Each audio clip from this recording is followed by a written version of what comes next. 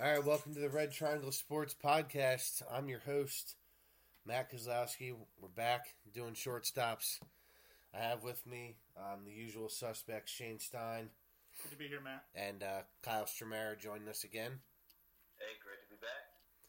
Happy to have both you guys here with me again because I need some moral support because we're talking short stops tonight.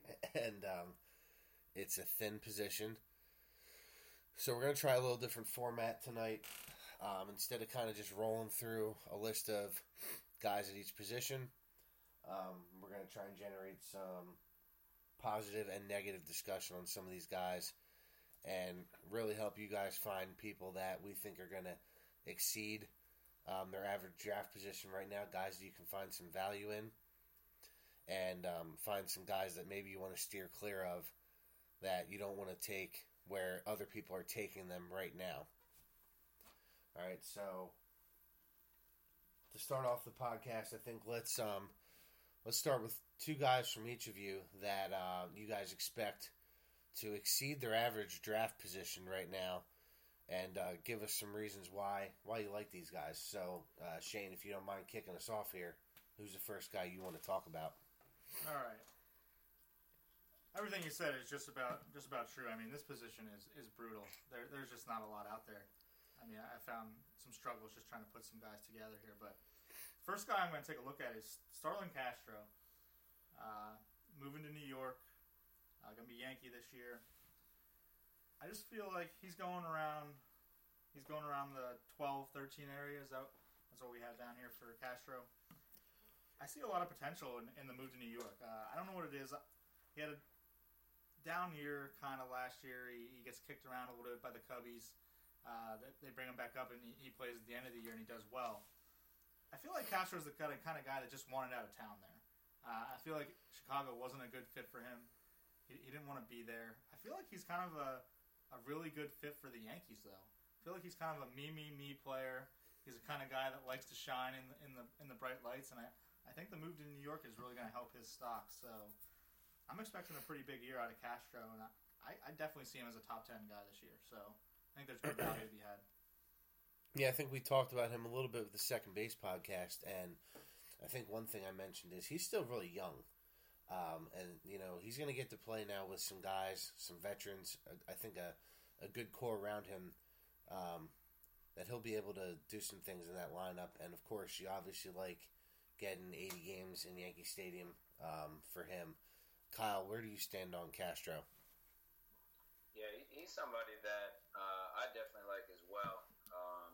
I think Shane had some really great points there. He's someone that I think can really get it going in Yankee Stadium. So I'm excited to see, really what this season looks like for him, and if that power can come back a little bit in that stadium. I think we kind of expect Ellsbury and Gardner to be somewhere at the top of that lineup. Where do you guys maybe think Castro will hit for the Yankees? Maybe 6 after A-Rod, McCann, and Beltran? Am I missing anyone? A-Rod, McCann, and Beltran. Yeah, I feel like Castro's going to slide somewhere in the bottom of that order, but I'm not even worried about it, to be honest. I still... No, I think I like that. I like him hitting 6 there. Yeah, you slide Castro in the 6-7 hole in that lineup, you get some RBI opportunities. I just think it's going to be solid production. I mean, he had a huge year 2 years ago. Not a huge year, but he's hitting right around 300 for a shortstop. I mean, you're going to take that all day long, but he slides a little bit last year back down to 265. I think we're going to see a little bit closer to the 2014 numbers out of Starlin this year than... Yeah, a couple of years ago, people were talking about him as a potential 3,000 hit candidate because he had so many hits, and he started his career at such a young age. I think it's a nice time to get back into the Starlin Castro market now that it's kind of dipped down a little bit. So I definitely agree with that. Who's your second guy, Shane? My next guy that I want to talk about, Jean Segura. Making the move, getting out of Milwaukee, which I don't think that can be a bad thing for anybody, getting out of the Brewers organization. He makes the move out to Arizona, and I think it's going to be a really good year for Segura. I mean, he's going off the board. CBS has him ranked 17 right now. That's what I'm looking at. I see Segura as another guy that could sneak back into the top 10. I mean, still has the stolen base potential there. I mean, 25 stolen bases last year. Can't go wrong there. If he can get the power numbers back up to what he did a couple years ago, I mean, he was a 12 and 40 guy just 2 years ago. So, I mean, it's not far removed from being a top production shortstop. So, I think the move out of Milwaukee, moving out to Arizona, like we said, I feel like this is an all-in situation out there for the Diamondbacks right now. I mean, they're going after it this year. It's either going to crash again or the things are going to work out. So I think I'm leaning more towards things are going to work out right now. I'd imagine speaking of batting order, I imagine he'll probably hit towards the top of that lineup. You kind of like him hitting in front of Goldie and Pollock. The thing about Segura, you mentioned 25 steals last year. Steals in general are way down across baseball. Even, I thought it was going to maybe start going up recently, but last year was the worst year in general, speaking steals in a long time. Kyle, you're a former Segura owner. You kind of had him in his rookie year when he broke out. Where do you stand on him? Yeah, like you mentioned, I was an owner, and I loved him at first, and I got the MLB package, and would get excited, watch his games, and I've really never seen a player go to his knee on a swing more than him. And I mean, Adrian Beltre does it a lot, but he does it successfully. And so, if Segura can calm down a little bit at the plate, I could see him being really good again. And I think the move is something that he really needed. A young guy was potentially getting in his own head, but I'm not completely sold on him. I'm not someone that's interested in going back to the well on Segura. So he's one guy I would like to stay away from. I think the price has to be right for him. But again, as Shane mentioned, the steals, that's definitely interesting, especially because you're not going to get a lot of power from these guys in the middle. So if you can get someone that's going to give you a plus in one or two categories, I think he's a guy that's going to help your team more than he's going to hurt them. Yeah, I feel like that was my thought process here. I mean, this position is so weak that I feel like if you don't get one of the top two or three, I mean, you're just looking for a guy that's going to benefit you in somewhere. He's going to do something that stands out. And I think that Segura's speed is enough for me to target that, hey, I know I'm going to get some stolen bases out of this guy. I can slide him in my shortstop spot and get some kind of production out of him. All right, Kyle, who's your first guy you want to talk about to exceed their average draft position? Well, I couldn't be more excited to talk about this next guy right here, Ketel Marte. He's somebody that in our 16-team league that we talk about all the time that I actually own and plan on keeping. I'm expecting big things out of him, obviously, if I'm planning on using the keeper spot on him. And where do we have him average draft-wise? I got him the 11th shortstop off the board, pick 223. So, right. 12-team league, we're talking 19th, 20th round. Yeah, and, talking about someone that can contribute to one of those categories that's weak, stolen bases, I think this is a guy that, why not 25, 30 bags from him? He'll be hitting at the top of that order, I believe, because I don't really trust Aoki much. So, I think he's going to get a lot of the opportunity to run. He's proven he can run successfully, and I'm just excited to see how he does. He hits for a decent average, 6 homers. Why not? Something like that. Yeah, 8 steals last year in 219 ABs, 57 games. You'd sign up for that, seeing where he's going. Shane, what do you think about Marte? I'm not out on Marte by any means. I just wanted to follow up with this one. You seem to be down on Segura, but really high on Marte. And I kind of see similar numbers, if not better, for Segura here. What is the difference here between these two guys? Because I'm seeing right around 25 steals for both guys. And I just feel like Segura's power upside is a little better. What's the difference maker for you? I know you're a big Marte fan. I'm not seeing much of a gap between these two guys. That's a great question. I mean, I think part of it is the homer in me owning Ketel Marte at this part. I'm not going to lie about that. But I don't know. I see him building on that. I mean, as far as Segura goes, I mean, I think we've seen what we've seen, and Marte's young, exciting, and I think he has the ability to add on top of his game from what we've seen. He's a slappy hitter. I see his average being better than Segura's. So I don't know. Honestly, it's got to be because he's on my team. I'm not gonna lie. The thing that's a little scary about Marte probably is that, similar to D. Gordon, he's going to have to be one of those high BABIP guys. But I think that, you look at a player with speed like that, and that usually generates a higher BABIP. So that's definitely a plus on his end. Kyle, who's your second guy?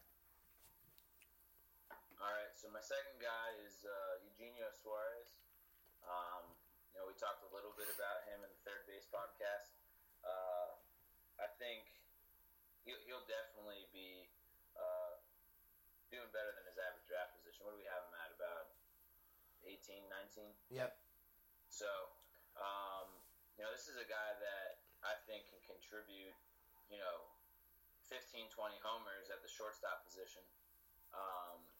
So that's a guy I want to have in my lineup. He's going to get regular at-bats without a doubt. Cincinnati's absolutely terrible.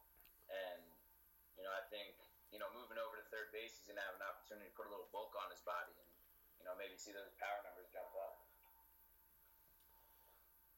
Are you concerned at all about Peraza taking time from him, or you're expecting him to play third?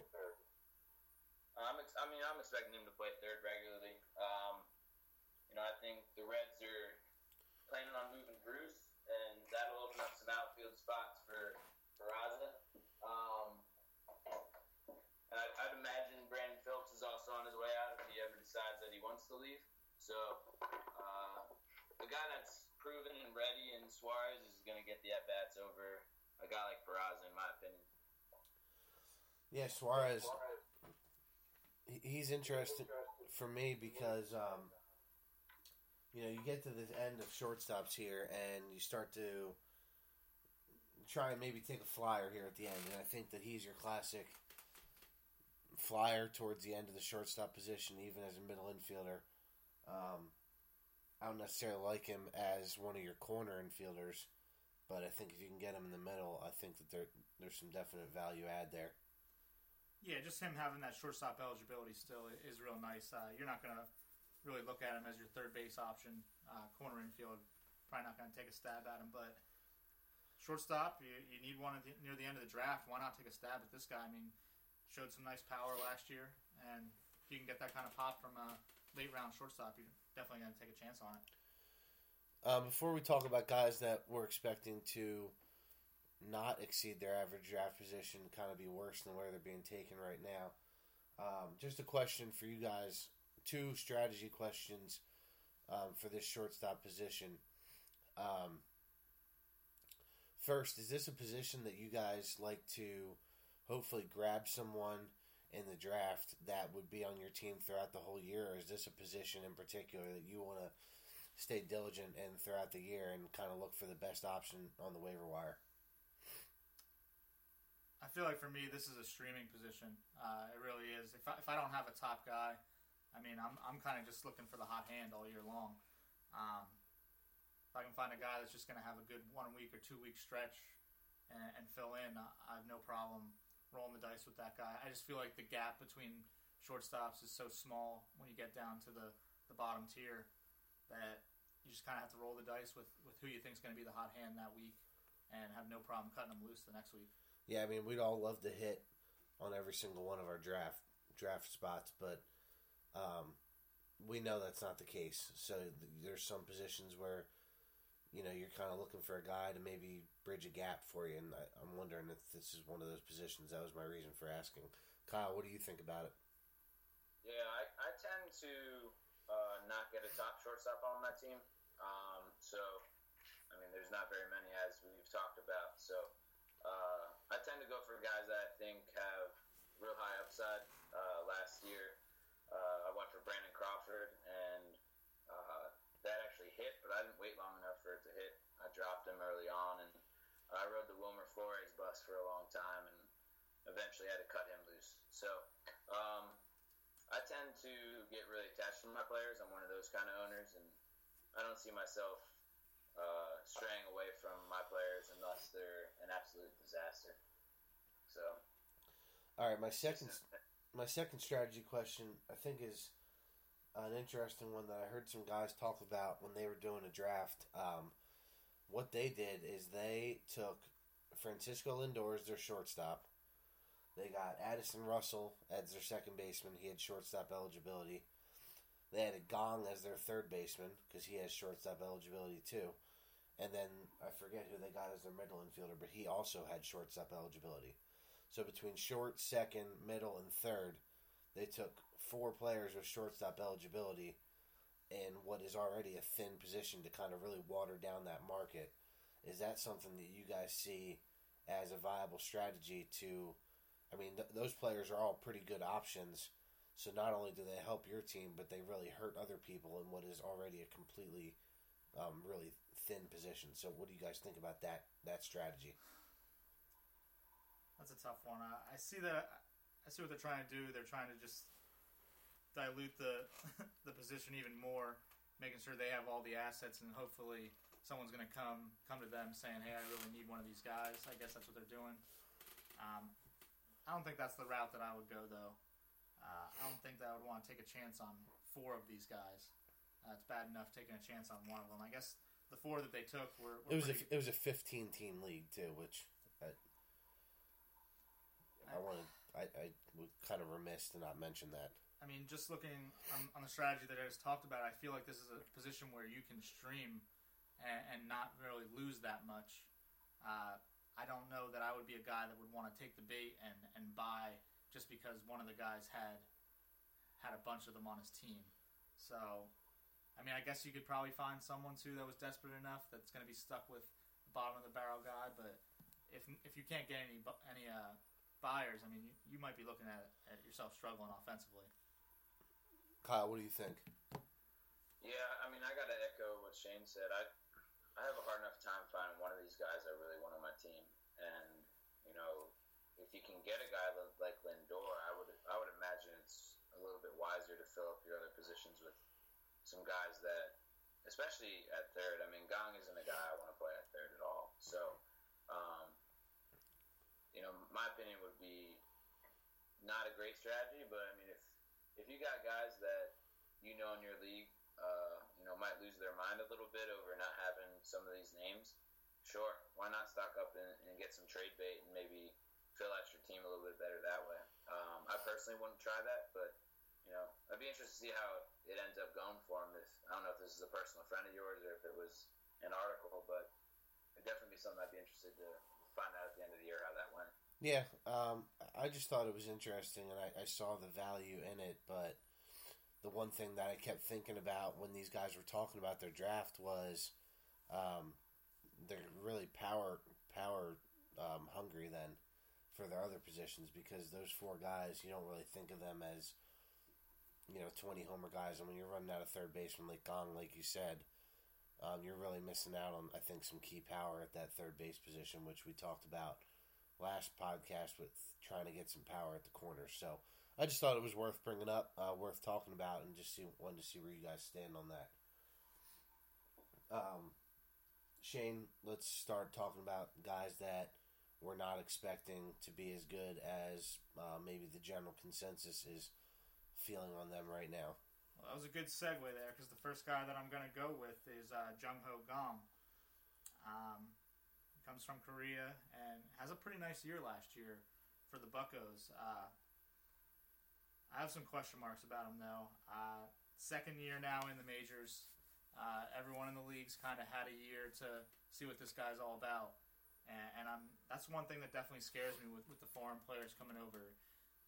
When they have a big year to start, that second year when everyone's kind of had a year to look at the tape, look at what they do well, look at how they should attack them. I'm interested to see how Gong reacts this year now that pitchers are going to know what to do. So, I mean, I know this position's weak, but I don't know that the power and the average that he showed last year is going to hold true this year. I think we're going to see some aggression, definitely in the batting average. So he's a 290 hitter last year. I think we see a dip more closer to 270, somewhere around there. And he's a guy that's going. I have him 6th on CBS. 171 is his average draft position right now. So I think he might be a guy that slides a few spots from where he's going right now. So I think he'll be all right as far as shortstop, just because the position's so thin. But I think he drops down a little bit. I'm a little worried. One thing that I think might be interesting about Gong is he gets hurt at the end of last year in what was a gruesome play right at the second base bag.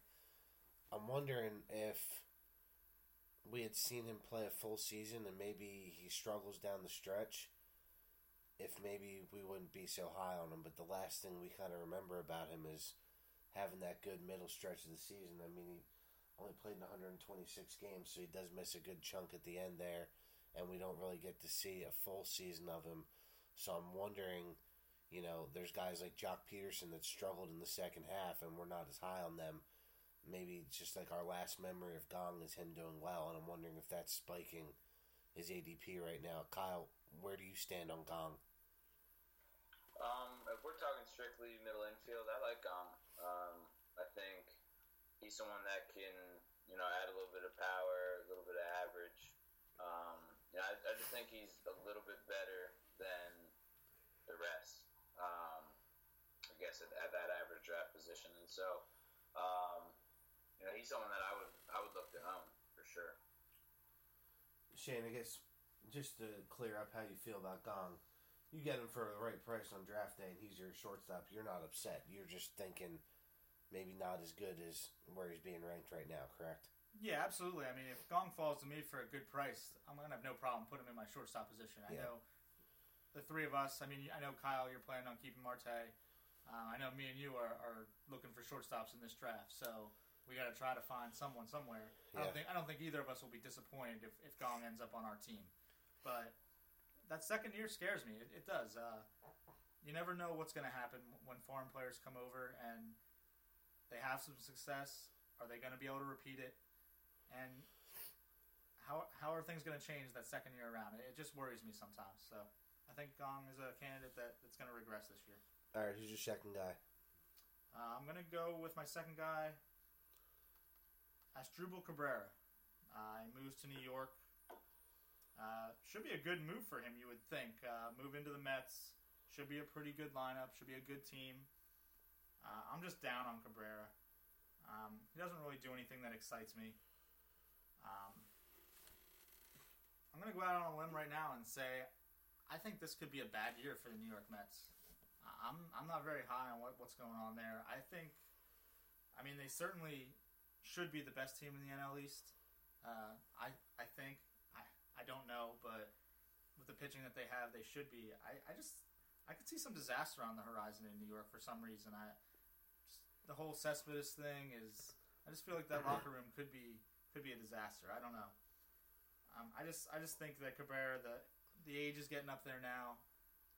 He doesn't do a whole lot that excites me, like I said, and I'm not seeing it for him. I agree, kind of on the Mets. I feel like they are the team out of the 5 National League playoff teams that you could most likely see not making the playoffs again this year. Maybe along with the Pirates. I know a lot of people maybe are down on the Cardinals too, after losing Hayward and Lackey, but they have so much invested in that young pitching that a Syndergaard injury and maybe a Harvey injury, their season is ruined. And yeah, I don't love their offense. I actually didn't even realize, and maybe this is my bad, that Asdrubal Cabrera was going to be that big of a part of their plans. I know we got a 2-year deal from him, but I'm not feeling too great about that either, so I kind of share those same sentiments as you as well for him. Kyle, how do you feel about Asdrubal Cabrera? Well, never liked him, honestly. I always thought that he was someone that people overpaid for in the past, and wasn't something I was ever too interested in having on my team. I got to share with you guys my thoughts on the Mets too. I think I think your comment was accurate when you said they would be the team that would probably fall out of the playoffs So, uh, with that being said, I can't let his dribble Cabrera.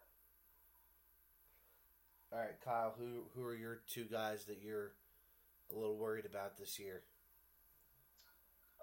Well, the first guy is Ian Desmond. He's the guy that was looking for big money, and he had an offer that was decent. He didn't take it, and then ended up with a lot less money playing in Texas. They moved him from shortstop, put him in the outfield. That's just, to me, that's got to hurt your feelings in some way. Baseball is such a mental game, and to basically say, yeah, we'll take you, but we're not going to play at shortstop. For me, that would mess me up. So I imagine mentally he's not there. He's, in my opinion, regressed over the last couple of years, and I see that getting worse.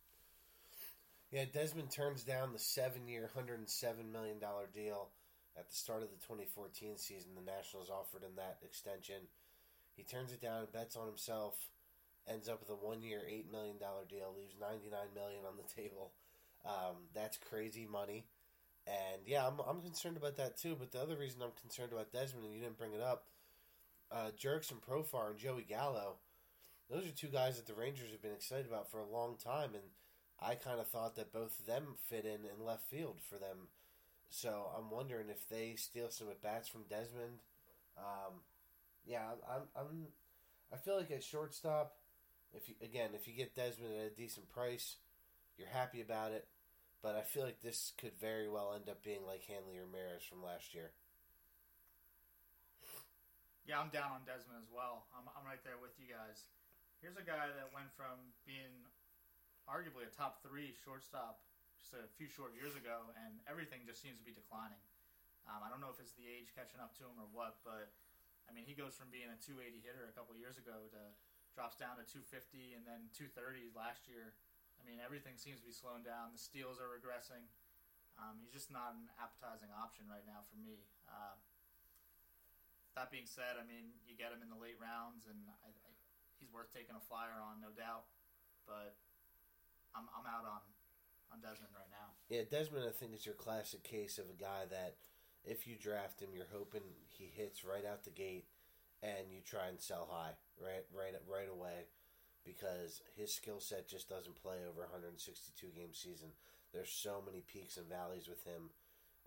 He's not a guy that you want to own when he's having that month where he hits probably $120 or something. Then that's just not what you're looking for at that position. Just a quick add in here.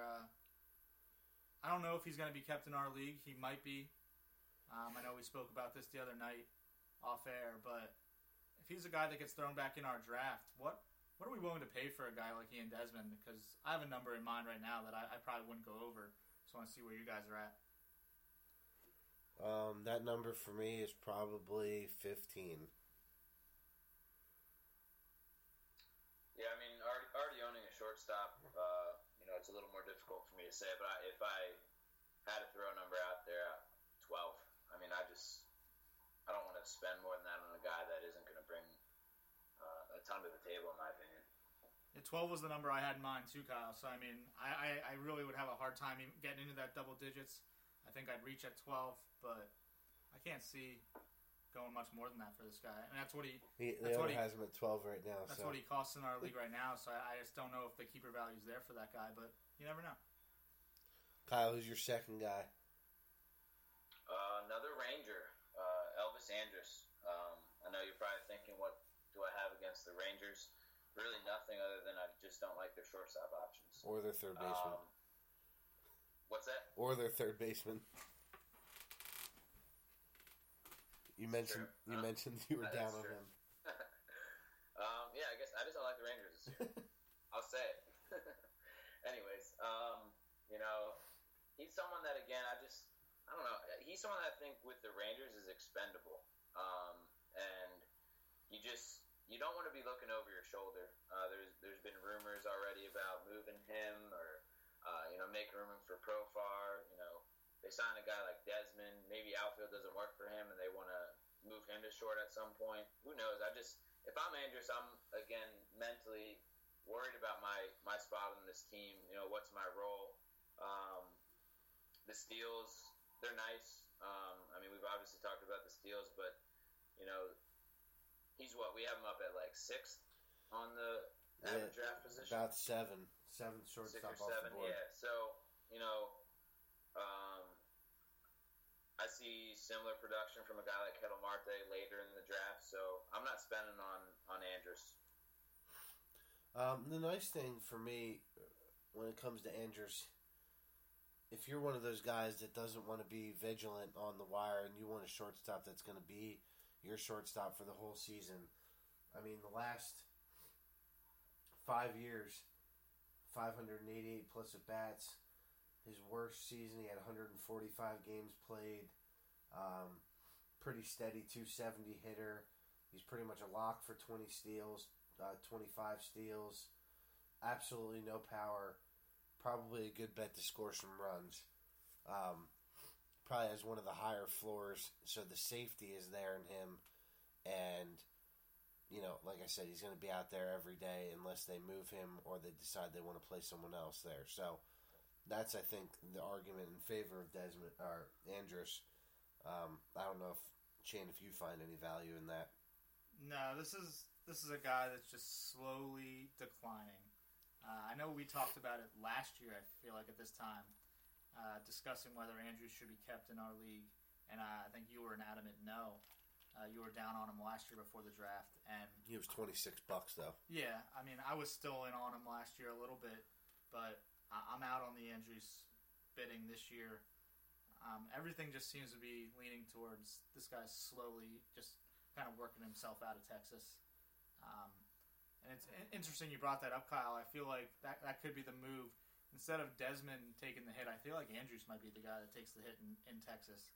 I think he might be a guy that finds himself out of town this year to make room for some of those guys we talked about. All right, so that kind of wraps up the guys you guys wanted to talk about.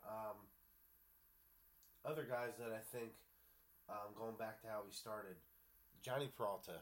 Obviously, you guys know I'm a Cardinals fan. He doesn't get a lot of love, and he's about as steady as it comes with shortstops. He's pretty boring. You're going to get a little bit of power from him. He hits in a key spot in the Cardinals lineup. I see value in Johnny Peralta come draft day, especially if you have him slotted in as your middle infielder. What do you guys think about Johnny Peralta? I'm in on Peralta. I'll take as many Cardinals as I can get, to be honest. I like what they do in St. Louis. I know you do. Obviously, a big homer. But, yeah, I'm in on Peralta. Being in that lineup, being in a good lineup, nice power potential. He's going to hit for a solid average. Not going to hurt you there. Obviously, you're not going to get anything from speed. But just the consistency you're going to get. You're going to get solid numbers from him. And I think I'd be willing to roll the dice on him more than most of the guys on this list. So, yeah, I'm in on Peralta. Yeah, Peralta is definitely a guy that I've liked. You nailed it when you said consistency. He's a little chubbier. He's built for the long haul, so that's a good thing, I think, honestly, for him. And if he was available in our league, I'd like him. But unfortunately, I think the only person that likes him more than you, Kaz, is the guy that has him right now, Justin, who's probably going to extend him, which is wild. All right, now for the unpopular opinion, and the three of us have talked about this kind of through group messages here. The guy that I just don't understand, Francisco Lindor, fifth shortstop being taken right now, 64 overall. I just would like to know why people think that 12 homers in 390 at-bats last season is going to continue. Nothing he did in the minor leagues suggests that this was even remotely possible last season from him. He comes out and does it in his first year. Now there's some tape on him. When he came up, the value that he was bringing to the team was supposedly all defense. I'm just wondering if he had his career year last year. So that's my concern about him. I'm not as excited about him as everyone else is. I don't see him as a fantasy cornerstone of your team. I think he's a nice shortstop. I want to know what you guys think about Lindor. I'm a little higher on Lindor than you are, but I think some of the inflated feelings we have for him go back to our league and the fact that he's a $2 shortstop. He's going to be a really cheap asset at a weak position for a long time in our league, and I think that kind of inflates his status amongst people that we talk to on a daily basis as far as fantasy baseball. I don't think the power is real, just like you said, but I don't see a reason that he can't be somewhat what he was last year. Just off the top of my head, I don't see why he can't be a Dustin Pedroia type, hit around 300, limited power, put up some decent steal numbers, and just be a solid producer in that lineup. I don't by any means think he's going to be that 20-20 guy every year. I'm not seeing that, but I don't see a reason why he wouldn't be a top 5-6 guy every year. Yeah, as far as Lindor goes, I mean, I actually had an opportunity to meet the guy, and my arms are bigger than his, so that's never a good thing because I'm not a strapping guy. So the power for me, I don't believe it. He came up as a defensive prospect, really, and he's a great defender, but in fantasy, that's not something that obviously carries over. Before the majors, he hadn't hit over 300 at any level, and I mean, I think that was given to his BABIP. What was that at, like 350-ish? So, not someone who I believe in all that much. Not at the draft position. If you can get him cheap, like in our league for $2, absolutely, I would love to have him on the team. But I think he's nothing more than a stolen base threat and a 265, 270 hitter. I guess my other thing to say about Lindor is I feel like every year or 3 years or so we see guys come up and everyone's trying to find the next Troy Tulowitzki, a guy that's going to be a top 5 shortstop for 10 years. That just doesn't seem to happen at this position. I mean, you've seen guys come up and take the league by storm for a couple of years. I mean, guys like Eric Ibar, people were high on him for a couple of years. Andrelton Simmons. Even a guy like Ian Desmond now, we're seeing him. He had his 2-year run on top, and now he's fallen back quickly.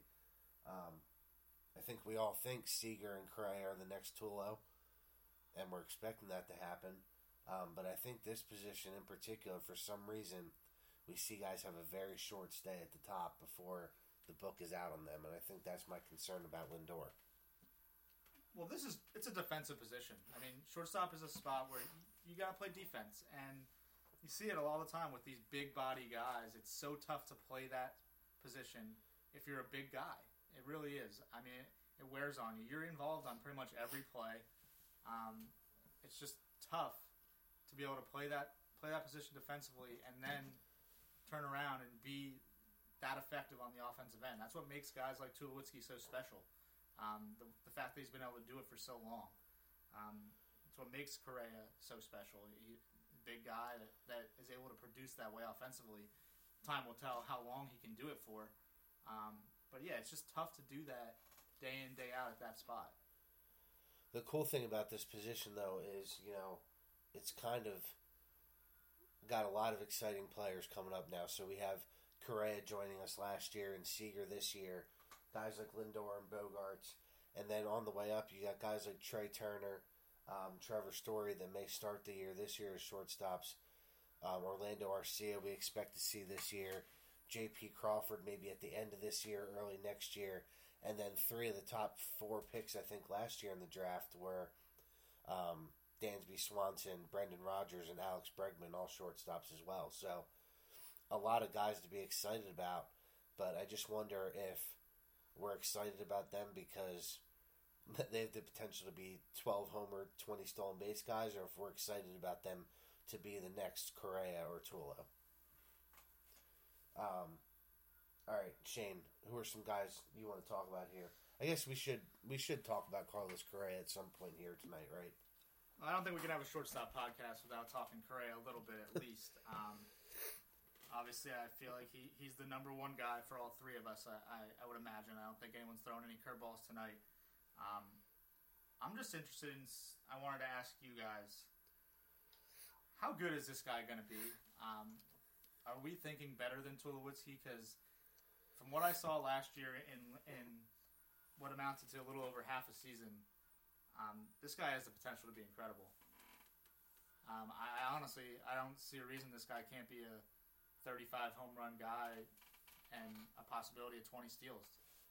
That's exactly what I wanted to ask. So I guess we'll go to Kyle first. What's the ceiling on this guy? Yeah, I mean, he's a strong dude. He's fast, so why not MVP? 35, 40 homers, 20, 25 stolen bases, hitting close to a 300 average.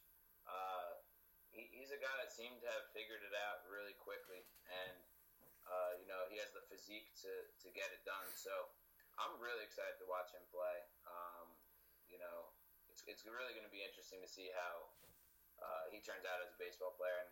And I think if anyone, he has the ability to be that guy who's better than Tulo. I just hope he has a little bit more of a healthy career than Tulo has so far. Yeah, I think Tulo's an interesting comp, obviously, and he's the guy that we've talked about for a long time now as a shortstop. But, maybe we're forgetting a guy that used to play this position maybe 10 years ago, Alex Rodriguez. Is that the comp for this guy, or is that a little bit lofty? I mean, A-Rod, when you talk MVP, I mean, he was the best shortstop that I've seen as a hitter, obviously. I mean, it's hard to compare anyone to what Alex Rodriguez did as a shortstop. It's hard to even fathom that. But I'll tell you what, from everything I saw about this guy last year, it's the potential's there. It's there. I don't want to short-side the guy. I mean, I think we could see something special from this guy. I don't want to just go out and say, yeah, he's going to be the next Alex Rodriguez, but, man, why not? Why not? All right, other three guys in the top, Tulo, Seager, Bogaerts, all have upside to them, all have risk to them. Tulo, injury, Bogaerts, the BABIP was probably inflated last year. Didn't see a ton of power from him, which is something that I think we expected from him in the minors. And then Seager will be a rookie. Never know how that's going to pan out over the course of a full season. I think, Shane, you're the highest on Seager, and I think, Kyle, you're kind of closer to me where we expect Tulo to have a nice year in Toronto. Just want to hear your guys' thoughts on these three players quickly here. Go ahead, Kyle. Yeah, so, I mean, we talked a little bit about it. You alluded to it, Matt.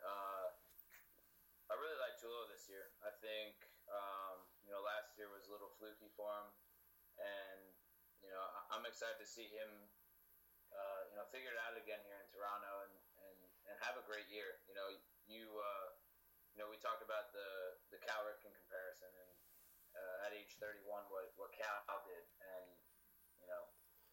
why not for Tulo? I think he's someone that is really going to be worth that draft position, and someone that I would love to have on my team. He's a free agent, someone in our draft at least that is out in the player pool, and I'll see myself bidding on him for sure. I'm actually down on Tulo. I know you guys are big Tulo fans. I know, Matt, you went all in last year for Tulo. I don't know. I think we might be seeing the end of the line.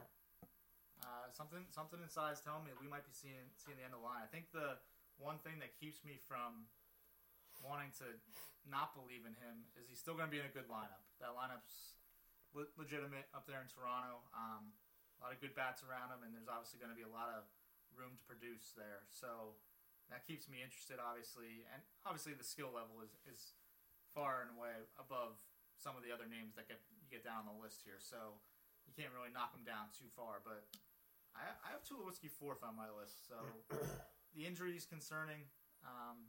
Always seems to get hurt. Last year he played 128 games, I believe. And that was the most he's played in like 3 or 4 years. So he doesn't play a whole lot. So that's also concerning.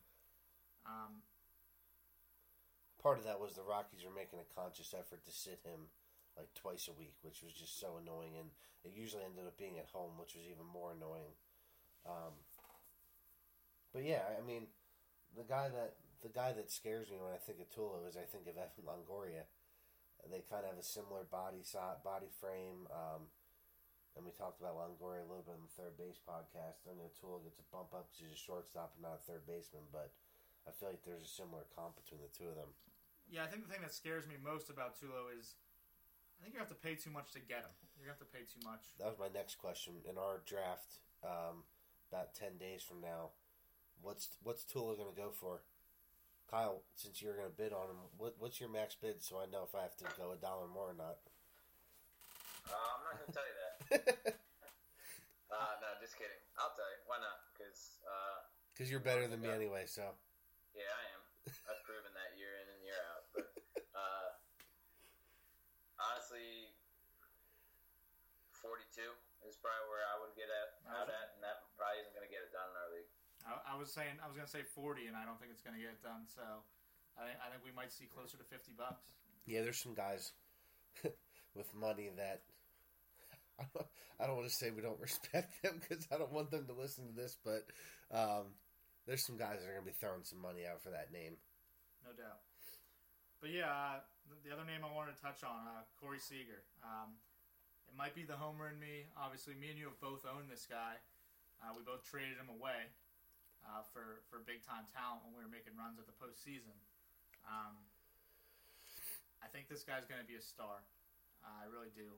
I think we both kind of feel that way. I think all three of us might feel that way. This guy just hits, man. He hits. And I honestly hit 337 in a really small sample size last year. But I don't think it's going to change. I don't think it's going to change much. He's hit his whole minor league career. He hits when he comes up last year.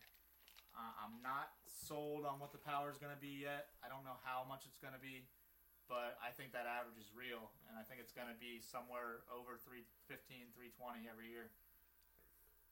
Here's something that you may not be thinking about that concerns me with Seager is young kid out in LA hanging out with Yasiel Puig.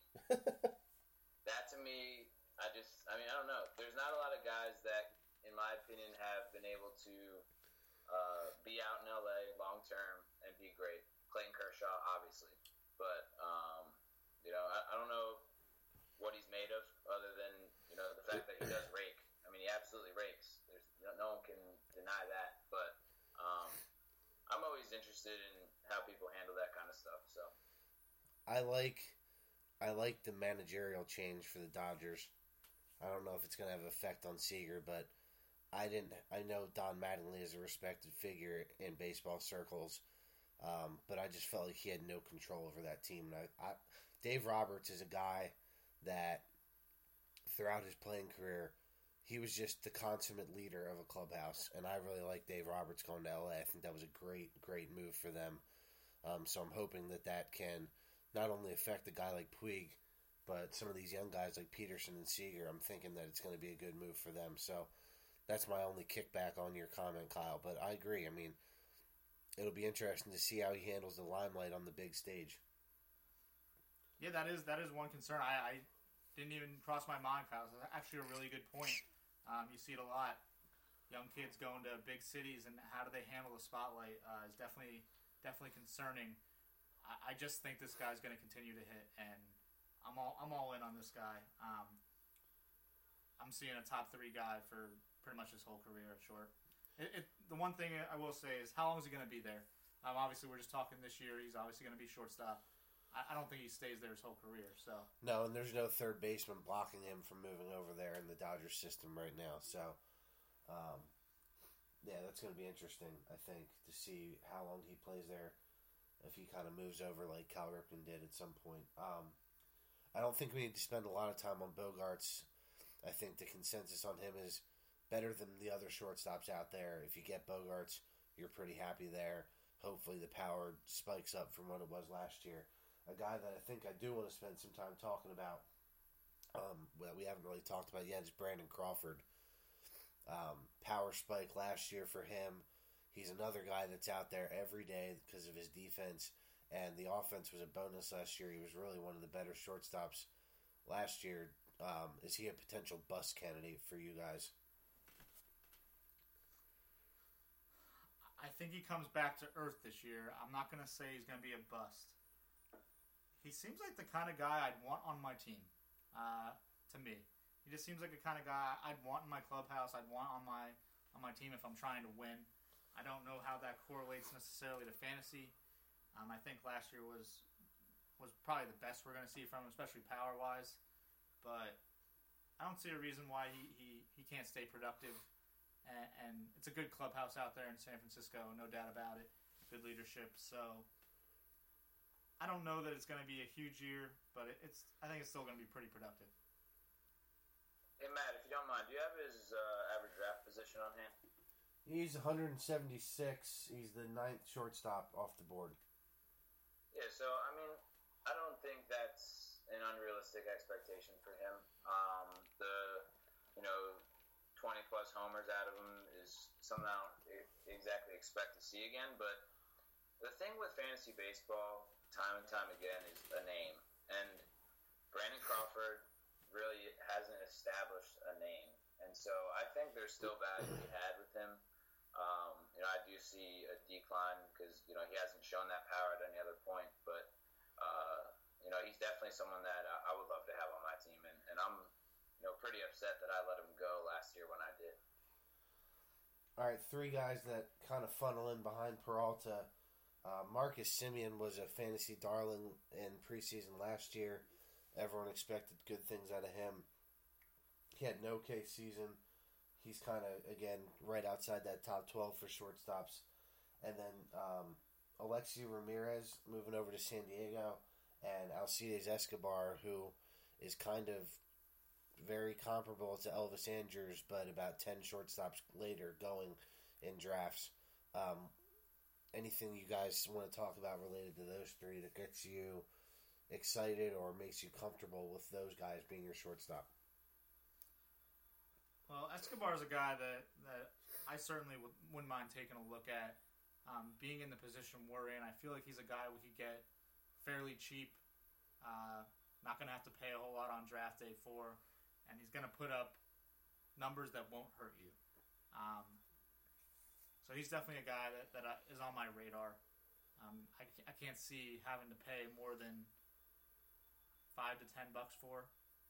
I don't see that, and for that value, I feel like he could be worth it.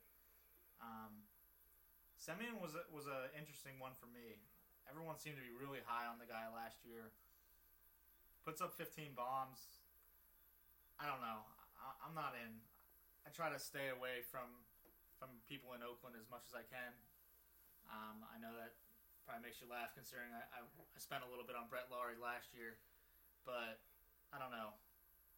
I like to stay away from people hitting in Oakland, so I'm out on Semien. I feel like a comp for Semien, Kyle, is Eugenio Suarez. Maybe I'm off there, but I'm curious to hear what you think about Semien. I think that's an interesting comp, but I mean, I think Suarez has a little more pop in his bat than Semien. I mean, Semien definitely does have some pop, but not. I don't know. I guess I don't really have an opinion on Semien. I'm sorry, I can't give you more. I'm not going to make something up for our viewers right now. I don't really have an opinion. He's kind of whatever to me. If he's sitting there and I need to fill the spot still, I'll grab him. But I'm not. I don't love him. I don't hate him. But someone I did want to talk about, actually, who you mentioned, was Alexi Ramirez. He's not a guy that hits a ton of homers, so the move to San Diego for me is not a terrible move for him. I think it actually might help him a little bit in seeing his doubles increase a little bit with that extra space out there in the outfield. And I'm excited to see how he does in the NL. You talk about the AL being a little bit tougher on hitters, so the NL might be a good move for him. Okay, and then 2 guys that I want to see where you guys stand on them. We mentioned them earlier. Trey Turner and Trevor Story. Trey Turner seems to be the front runner for the Nationals shortstop job unless they give it to Steven Drew or Danny Espinosa, which I think would be a huge mistake. But I think Dusty Baker has a track record of maybe going with a veteran over a rookie. So Trey Turner and then Trevor Story. Looks like there's going to be some kind of a suspension for Jose Reyes. Maybe similar to what Chapman got yesterday for 30 games. If that's the case, I think the Rockies would maybe go with Trevor Story instead of a guy like Daniel Descalso to start the year. So I want to know who you guys like better, Turner in a better lineup in Washington or Story in a better situation, I think, in Colorado. For this season? Well, this season or long term, both. Either one. I think long term I'm going to take Turner. For this season, I'll take Story because of the suspension for Castro, or for Reyes, I'm sorry. I'm just not convinced that Turner's going to get the playing time he needs this year. And I think Story's going to get it right out of the gate. So I'll take Story this year, but I think Turner could turn into something that is going to be really, really valuable at the position maybe a couple years down the road. So I'm not sold on him this year, but I'll take Story this year and Turner in the future. We agree partially, Shane. I'm going to go Turner on both. I think he wins the job this year and gets the at bats in a great lineup. So I see him being a decent option this year. With Story's season probably going to be short, just that opportunity to play when Reyes is suspended. I'd rather have a guy who's going to get more at bats, and I think that is going to be Turner. It'll be interesting to watch spring, keeping an eye on that, and if he wins the job. And I agree with Shane that in the future he has the opportunity to be somebody pretty special. All right, and then I think we talked about prospects. You got guys like Orlando Arcia, J.P. Crawford, and then the three that were drafted at the top of the draft last year, Swanson, Bregman, and Rogers. Is there one more than the others that you guys are excited about? Like I said, I think we'll see Arcia this season. I think there's a shot we see J.P. Crawford this season too. And I think there's a shot we see Dansby Swanson this year in Atlanta, as we talked about on last podcast. So out of those five guys or so, is there one that you're more excited about than others? I don't know. I'm interested to see what Arcia does in Milwaukee. I think Swanson's a guy I definitely am excited about. I don't know that his time comes this year. I don't see him coming up this year like everyone thinks. I think the Braves will wait it out, and he'll come up next year. But Arcia is a guy that I'm interested in because he might get a shot right out of the gate. I'm not sure, but I think he might get a shot right out of the gate in Milwaukee, and let's see what he can do with it. A guy that has pretty good minor league numbers, and I think he could vault himself right into a top 5-6 guy in the near future. I'm excited to see Crawford, honestly. I'm excited to see a little bit of youth in Philadelphia again after having to watch, the old man show out there for a while. He's someone that I think has the ability to be a pretty good player. He's going to be hitting in a nice ballpark, and he's going to get a lot of opportunity. He's going to have a free reign to, run at that position. And so he's the guy that I think I have my eye on most out of all of them. I think the guy that I'm excited about, Swanson, obviously, he has what people are calling a Jeter-like kind of composure about him. Bregman, I think, is interesting because I think at some point, like Seager, Correa may slide over to third base because he's one of those big-bodied guys, and maybe Bregman is an interesting guy in what should be an exciting Houston lineup for years to come. But I think Brendan Rodgers is the guy that I'm really looking forward to seeing at some point. He was arguably the top talent in the draft last year as a high school player. If he's able to develop some offensive skills in the minor leagues, we're going to be excited about watching him in Coors Field for quite some time. But I'm excited about all five guys and seeing them at some point because I think, like we said, the shortstop position is, people are realizing how important that position is again, as we get, out of the steroid era and back to more of a skill era in baseball, and it's not just your big boppers at first base and your corner outfielder. And I'm excited about seeing some of these young guys. Is there anyone else, Shane, that you want to talk about tonight? Just a couple, and I want short answers here. There's a guy out here that 2 seasons ago hit 25 home runs at the spot. He's been kept a couple times in our league. I want to know, is he done? That's J.J. Hardy. Done. Yeah, he's done. There's a short answer for it. Fair enough. Here's one for you, Kyle. I know a couple of years ago, I think it was, you told me that you had the next best thing at shortstop, and I think you might have been wrong on this one. His name's Zach Cozart. He plays for your team. What are we expecting from this guy this year? Anything? Well, first of all, that was a rough time in my life. He had a nice year last year, though, before he got hurt. He had a nice year. Nah, I like Cozart. I mean, I'm a homer, so I think with Suarez moving over to third, he's gonna get his at bats, and he's not a bad option. So he's not someone I'm looking to own, but I might spot start him if I'm giving a look through the waiver wire from time to time. All right, that's all I had. Kyle, anyone you want to talk about here before we wrap this up? Yeah, I actually have a unique piece I'd like to add to the podcast here. We were talking about Lindor. We mentioned about the defensive demands that shortstop has. And a fun fact, actually, I had a chance to play Little League Baseball with Shane Stein, one of our guys here tonight. And Shane was actually a left-handed shortstop. And I just want to know, Shane, what was that like? I think that more had to do with us having limited people that were able to play the position, as I feel like me and you were the only ones capable on our team. So it was more to do with our lack of talent surrounding us than it was me actually fitting in at shortstop. Yeah, I mean, if you can picture a young me with glasses on the mound throwing about, 25, 30 miles per hour. Ball's just getting crushed all over the field, and Shane running recklessly, left-handed, trying to make diving over-the-head catches. That was pretty much Little League Baseball for us.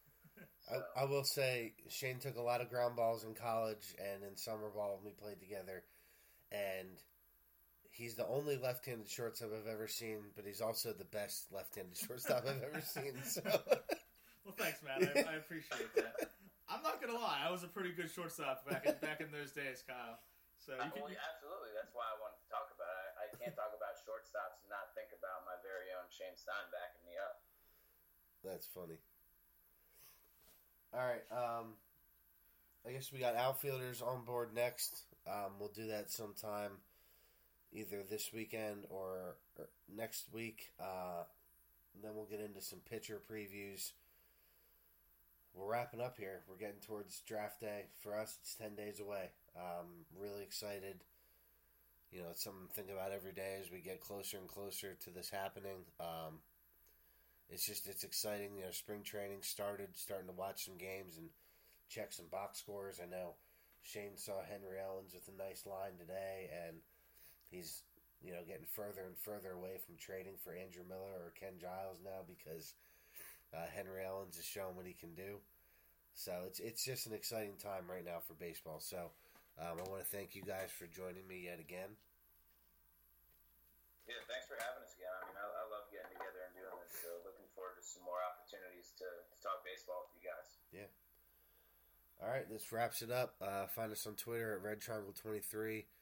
And again, rate, review on iTunes and SoundCloud. Make sure you subscribe so you can get the rest of our previews as we get through spring training here, and then I'm sure we'll keep this going as the season goes on, and we can talk about how much Kyle's beaten up on us throughout the summer. So thanks again for listening.